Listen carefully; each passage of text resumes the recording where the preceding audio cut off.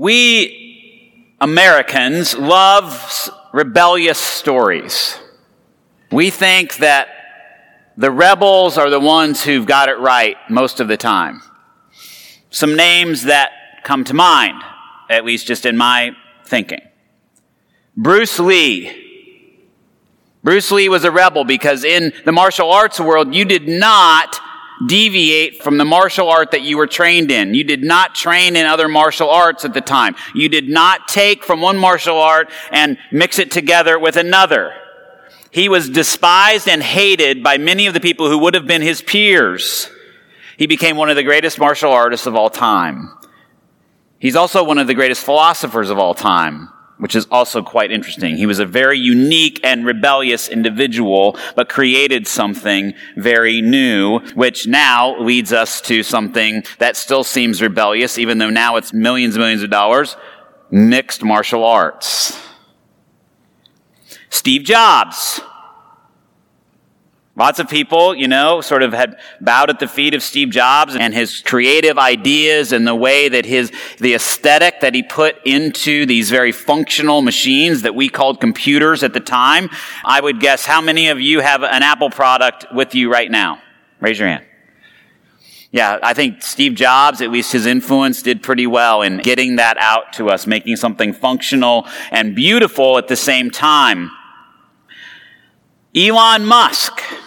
Now here's a little more controversy perhaps, but definitely rebellious individual, does things his own way, is revolutionizing the automobile industry at least, and maybe will revolutionize other industries. Here's the interesting thing about rebels, at least in my memory and in American history. Who can come up with a female rebel immediately off the top of your head right now? Give me a name. Helen Keller? I'm sorry, who said? Elizabeth Cady Stanton? Say again? Gloria Steinem, okay? Very good. You guys are much better than I am. I was really having trouble, for whatever reason, off the top of my head, coming up with females, and I think that's a problem. We don't do a good enough job talking about those revolutionary females that are part of our story. We sort of lift up being a rebellious house, in a sense. We talk about the founding fathers. Just remember all the women that were behind those founding fathers. Maybe some of them actually giving them the ideas. If you ever get a chance, watch the HBO miniseries based on the book John Adams. You'll find out a lot about the women that were behind that, at least in my mind. But we love thinking about them as rebels. We like thinking about them as starting out on their own, doing their own thing. And yes, in that John Adams series, there's this great line where they talk about, for the first time in human history, a group of people chose the government that they were going to live under.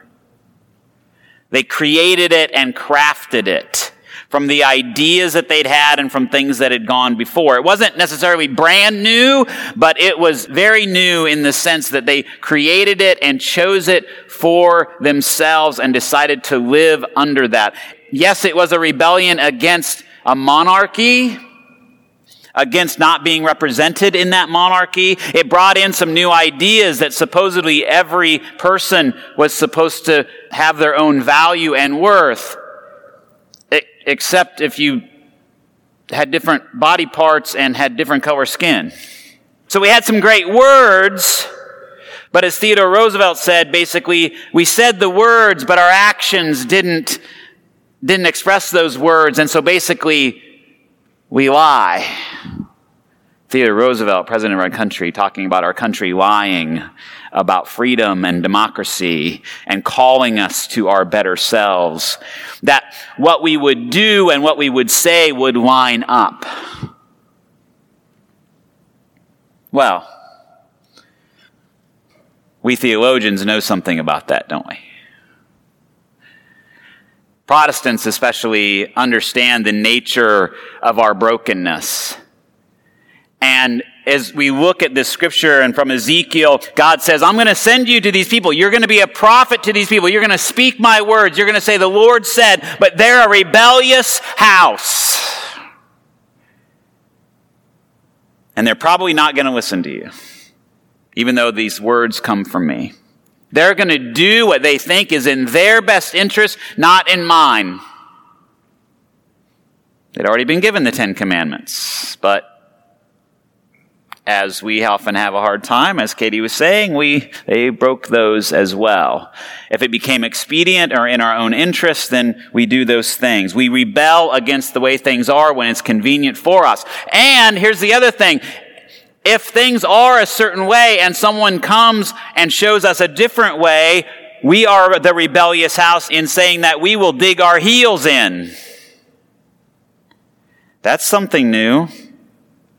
That's not good.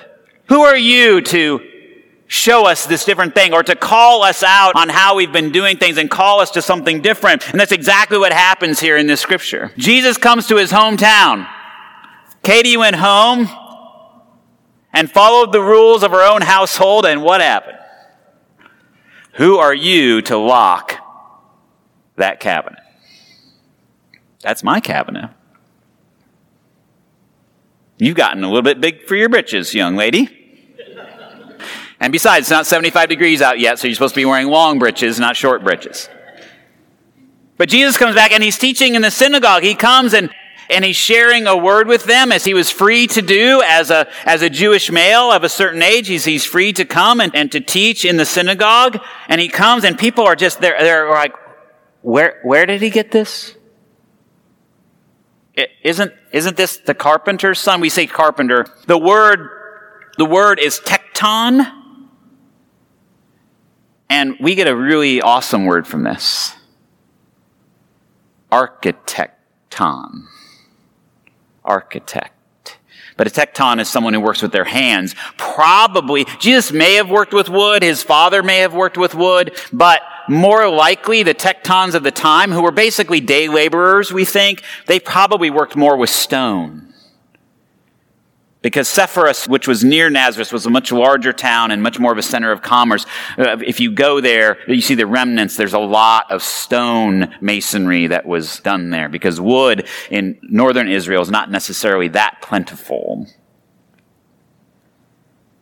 Where did he get this? What is this wisdom that's been given to him? It's just, I don't know, again, if you've ever gone back home and you've done certain things, I'll never forget the story when Jennifer was teaching in southern Ohio. There was this great story that there was this gentleman who grew up in this school district and southern Appalachian, or near the Appalachian Mountains, and it had been coal country, and so it had been very wealthy, and there were towns that you would drive by, and there had been these casinos and these hotels and all these things, but now they were completely dilapidated. And drugs were rampant in these communities. But this young man had grown up there and he graduated from there and he'd gone on to university and he'd become a superintendent of schools in one of the largest school districts in Ohio. And at the peak of his career, an opportunity came to be the superintendent of schools back in his home school district. And he went back home. And I bet you know where this story ends. He didn't last long. You left us, and now you're going to come back and tell us what to do? I think he lasted less than 5 years. Because they couldn't accept the fact that this hometown boy had gone off and might be able to bring something back that was different. The rebellious house was, we will stay just the way we are. Thank you very much. Is this not the tekton, the carpenter, the son of Mary, the brother of James and Joseph and Judas and Simon, and not his sisters here with us? Of course, no mention of Joseph. This brings up a lot of confusion in the biblical commentary. A lot of people think that maybe Joseph died, this sort of thing. A lot of things are made of that then these people that get mentioned here as his sisters and brothers are not really his sisters and brothers. That they're stepsisters and brothers because we want a perpetual Virgin Mary. So if you hear some of that stuff, just know that that's a lot of... And so then it says, here's the rebellious house. They took offense at him. They couldn't hear the word that he was bringing to them because of who they had assigned to him who he was, who they decided who he was. They knew, they'd seen him as a child, so like, oh, well, that's who Jesus is, and so he can't become something more or something different, because that would mean that we might need to become something more, something different. And Jesus said this very famous thing, prophets are not without honor except in their hometown and among their own kin and in their own house. I mean, sometimes this is good, right? I mean, some of us, you go off and you accomplish some things and you come home and, you're just your mama's kid. Sometimes you need that. You need that humbling sort of thing, Just remember I brought you into this world, and remember I can take you out of this world. But in this case, this rebellious house, he said he was amazed at their lack of faith, that because they had assigned to him a particular role and a particular way of being, that they couldn't see in him the Spirit and the power of God. They couldn't divorce the man from his message, or the person they thought he was in his message. This rebellious house digs in its heels and is having a hard time receiving this new word that's coming to them. Well, I don't know about you, but the events of the past year and a half or so, some of those words have been hard to hear. As a white male in this society, to hear things about privilege, to hear things that you've gotten things and had doors open to you that others didn't, when in my mind I'm thinking, well, I worked really hard for a lot of those things. My rebellious house inside of me wants to dig my heels in and say, no, that's not true. That's not real. I don't want to hear any of this. Everybody's got equal opportunity. But I've been humbled by all of that. And I had to humble myself, and I had to sit at the feet of my brothers and sisters, people of color, to listen to their stories and to hear from them what it means to live in this free America. And some of it is heart-wrenching. And for a while, just to be confessional, I felt sorry for myself. But then I thought about this quote from Theodore Roosevelt, because I believe in freedom, and I believe in opportunity, and I believe in giving people a chance to rise above and to be educated and to have valuable work and to make something of themselves, no matter where they come from, no matter what they've done, no matter where they've been. Theologically, I believe in confession and forgiveness. I believe in second chances and resurrection. And in my own mind, I've had to come to the fact that I've got to start living that for myself. I can't just be saying the words on a Sunday morning, but somehow I've got to embody this thing. And what that means is I can't dig my heels in on my own life. I've got to walk forward with an open heart and mind to hear the testimony of the great and amazing people who make up this country that we call America. To embrace something that is true freedom. And first, for me, that is found in faith. That is found in embracing who Jesus was, his teaching, and what his death and resurrection means for all of us. Which means a real freedom to speak truth at every point in our lives. To be able to confess. To be able to mess up and have that second chance.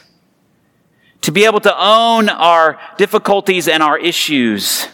But also to step forward in the strength and the freedom and the Spirit that Christ gives us. Second, to say thank you for all of those who've gone before us, those rebels, those people who have called us, as Abraham Lincoln would have said, to our better angels. We're still working on that as a country.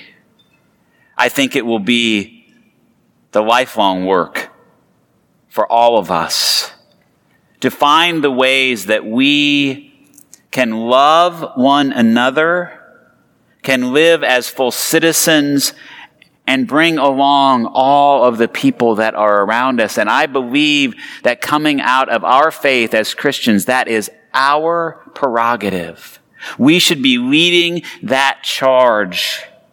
That should be the way we are a rebellious house, is that we speak against all the things that hold people back, that we seek to work for the good of all, not in a strident, angry rebellion, but in a rebellion that draws people together, that listens to all the sides and the voices and seeks to form some sort of way forward.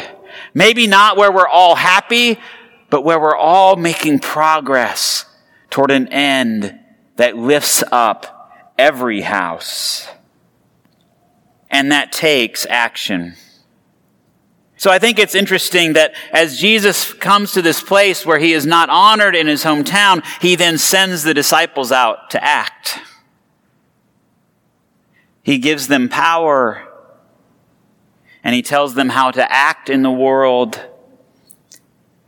And they're proclaiming that all should repent. They should repent of their brokenness, repent of their sin, so that they might be drawn to God again. And through that, they were able to cast out demons. And they were able to cure the sick. So may we become that kind of rebellious house.